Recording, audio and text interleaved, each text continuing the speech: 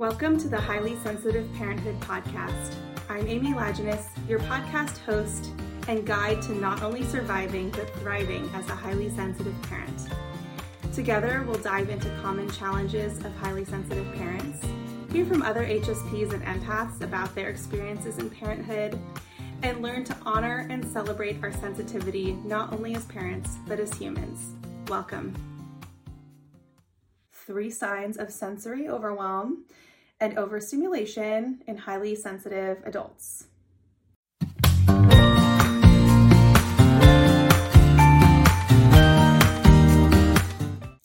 Hi, this is Amy Lajeunesse from HighlySensitiveParenthood.com, and today I'm going to be sharing with you on the topic of 3 signs of sensory overwhelm and overstimulation in highly sensitive adults. So when you hear the words overwhelm, overstimulation, and sensitivity, you probably have a physical, at least a little physical reaction. You know what those words mean to you, and maybe you're even aware of how they show up in your body. But if not, that is what this video is for. Next week, I will be sharing on the same topic around how overwhelm and overstimulation shows up in kids, some signs that it's coming up. But today we're going to be focusing on us as adults. So overstimulation is one of the more challenging aspects of sensitivity for many HSPs. Of course, there are many gifts and beautiful aspects of the trait, and it's important to recognize those too. So if you have not yet explored that, I'd love you to. Last week's post and video podcast, I kind of do all 3 at once, were focused on the gifts of sensitivity and being an HSP. So please check that out, just to kind of balance out, make sure we're not just looking at the hard parts together. That said, and one part of being empowered as a highly sensitive person is understanding what those challenges might be for you, kind of the sources of overstimulation, and then also how it shows up in your body and your mood and just in how you feel in the world. So today we'll be looking at that a little bit.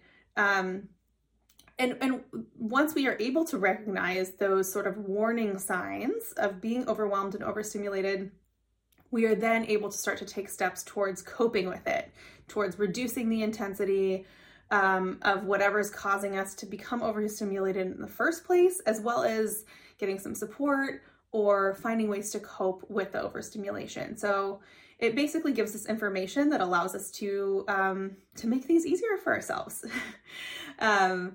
I will mention now that I have 2 whole modules dedicated to the process of recognizing overstimulation and coping with it in the Highly Sensitive Parenthood course. So if this is a challenge for you as a parent, that course does a really lovely deep dive and gives some kind of practical reflection questions and tools and practices for you to work with as a highly sensitive parent to reduce overstimulation and how it impacts your life and your parenting.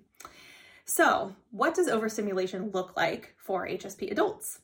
My guess is you have some idea of what causes overstimulation for you. And if not, a quick hint, think about your 5 senses. So taste, smell, sight, touch, and hearing. And my guess is at least one of those for you might have a little bit of sensitivity. I know for me, I'm kind of a super sniffer. I can smell stuff pretty easily and strongly. I taste things pretty well too, which can be delightful. It can also be not so good, but it can be really wonderful. I think my hearing and my sight are fine. But I am overstimulated easily by kind of like loud noises or even like droning noises like loud fans or dishwashers, as well as like blue lights or flickering lights. Like if a light is near a fan and there's like a flicker that happens, that drives me absolutely bonkers. So my guess is maybe some of that resonates with you too. So those can be sources of overstimulation, sensory, and there's a bunch of other ones, especially for parents, a kid, tugging at your shirt repeatedly, somebody crying, just multiple demands on your attention. And again, I go into this in much more depth in my courses. But that's just kind of a little teaser of what might be causing the overstimulation for us. And of course, it's important to recognize what are these warning signs, these kind of first indications that we're overstimulated. And I will say a lot of us either blow past them either because we feel like we can't attend to our needs in that moment because we have a toddler that's hungry or we have a crying baby. And I hear that. I've been there. I know what it is to try to balance your own well-being with just caretaking in general. So it's a balancing act. I'll just say that. There's not kind of one right way for everybody, but I will say based on my experience as a therapist and a coach for highly sensitive parents, I too often see parents go the way of just attending to their child's needs and then completely neglecting their own, which is a recipe for, disaster might be overstating it, but really for the parent to experience a lot of challenge, mental health issues, etc. So let's dive into 3 common signs of sensory overwhelm and overstimulation for adults, for parents. The first is physical sensations. The second is foggy or irrational thinking. And the third is irritability or withdrawal. Let's dive into these one by one. So the first, like I said, is physical sensation. So these are the warning signs of overstimulation that might be most recognizable to you. One important thing to remember here is that when we're overstimulated, our bodies, our nervous systems tend to go into fight, flight, freeze, or fawn. This is kind of a conversation for another time. It could be a whole other episode here, but our bodies basically respond as if we are under a physical threat. Like if we are being chased by a lion, our bodies respond, maybe not to that intensity, but they respond along the same lines. So you might notice a rapid heartbeat, sweating, tightness in chest, loss of appetite, GI issues, jitters, muscle tension. So all of these things are how our bodies respond when we're under physical threat. And even if we're not in a dangerous situation, even if we're just, around really loud music, or if we are trying to make dinner and our child is talking to us constantly, our bodies can unfortunately respond in ways that mimic that respond as if we are in physical danger. So, although like I said, we would try to push through these sensations a lot of the time, ideally we can do, something to reduce the intensity, the duration, the frequency of these sources of overstimulation. So a common one I recommend is, wearing earplugs. If your child is talking to you and the TV's on, turn the TV off so that, pause it or pause the music so you can listen to them. Give yourself permission to have them on a screen or doing a different activity while you are doing a task that requires a little bit more concentration, that kind of thing.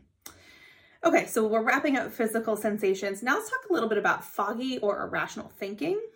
So when we're stressed or overstimulated, we might notice that we have less mental clarity.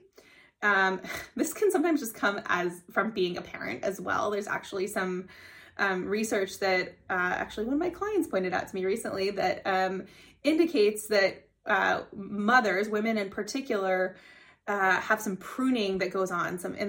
Our brains kind of changed while we're pregnant and postpartum, in part to adapt to this new responsibility. And so there's parts of our brain that,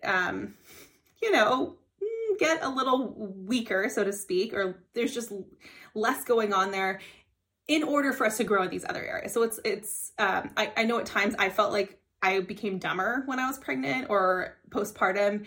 And now I'd like to reframe that as actually dropping some of the unnecessary things in order to gain wisdom and intelligence in other areas. So hopefully that feels better for you too, if that's a shared experience. So this sense of, brain fog or less mental clarity, like I said, part and parcel of parenthood to some extent for some of us, but also can show up when we're overstimulated. And part of that, again, is the nervous system is diverting resources, physical resources, into just keeping us physically safe. And so our higher order thinking can kind of fly out the window. So this can show up as kind of brain fog, irrational thoughts, kind of not being able to make decisions. I'm sure many of you have had the experience of getting to the end of a long day and just being like, I don't like, I don't know, I don't know what I should make for dinner, or should I do this or should I do that? And what show do I want to watch, after the kids are in bed, and just kind of endlessly scrolling. So we kind of lose the capacity for decision making or for thinking clearly when we're overstimulated. So that, again, that can show up irrational thoughts or emotions as well, which can be a little frustrating for us. The last indication that we are overwhelmed or overstimulated is irritability or withdrawal.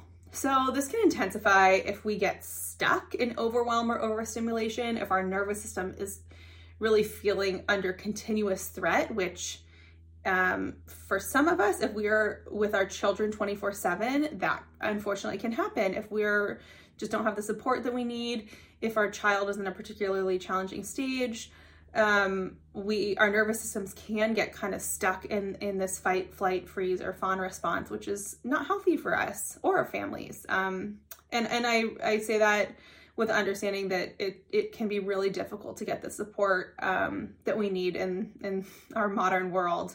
So I say that with a great deal of empathy and no blame whatsoever if you find that that's true for you. And also with hope that you will, take little steps to seek support where you can, to give yourself permission to rest when you can, and that's it. So, okay, all that said, this irritability or withdrawal can surprise us because as highly sensitive parents, people in general, we tend to be empathetic. We tend to be pretty, I'd say, more gentle. Not all of us are super gentle, but some of us feel that way. And so this irritability, this anger, even rage sometimes can come out, and it can be very surprising, kind of blindside us a little bit. And I have found it very helpful personally and when working with clients to reframe this as due in large part usually to overstimulation for highly sensitive parents. This feeling of wanting to escape, of just like not being able to handle it anymore, of just wanting to like cover our ears, of wanting to go hide in the bathroom. I can't tell you, it's probably like every single highly sensitive parent that I've worked with who has said that they've gone and hid in a bathroom or a bedroom or a closet at some point. It's just really common because we're overstimulated. So this like jitteriness, this desire to get in the car and drive away, this escape fantasy of like, I just would love to just spend a night in a hotel by myself. Also very common just for parents in general, but I think even more common for highly sensitive parents. So if you find yourself wanting to withdraw, if you find yourself irritable or angry, losing your temper, it's important to examine what role overstimulation might be playing in that, so you don't just jump into judging yourself and feeling angry towards yourself for being that way. All right, so we're wrapping up just understanding these sources of overstimulation, understanding how it might show up for us in our bodies and our brains and our behaviors. And I hope that this feels empowering for you, just knowing this information about yourself, so that you can take steps to, like I said, to reduce the intensity of overstimulation in your life, to maybe cut it off at the source, to find extra supports or coping skills that are going to make it easier for you. And if you haven't yet, I do encourage you to sign up for my newsletter. It's at highlysensitiveparenthood.com. You can scroll all the way to the bottom of the page, and it's kind of on an orange banner at the bottom. And if you sign up for it, you'll receive a free printable PDF that is about 5 tips to manage overstimulation for HSP parents. So it's kind of my all-star top 5 ways to manage overstimulation, because it's an incredibly common challenge for highly sensitive parents. So that would be a great next step if this resonates with you around, what signs of sensory overstimulation and overwhelm. Once you know that, it's time to deal with it, to cope with it, to figure out ways to manage it better. So yeah, head on over to my website, highlysensitiveparenthood.com, sign up for our newsletter, and you'll get more great tips and notifications when videos and blogs and that kind of thing come out. So I hope this has been supportive for you. I hope you've learned something about yourself, and I hope this leads to feeling more empowered as a highly sensitive parent. Thanks for joining us on the Highly Sensitive Parenthood podcast. For more resources, including our blog, toolkit, and online course for highly sensitive parents, visit highlysensitiveparenthood.com.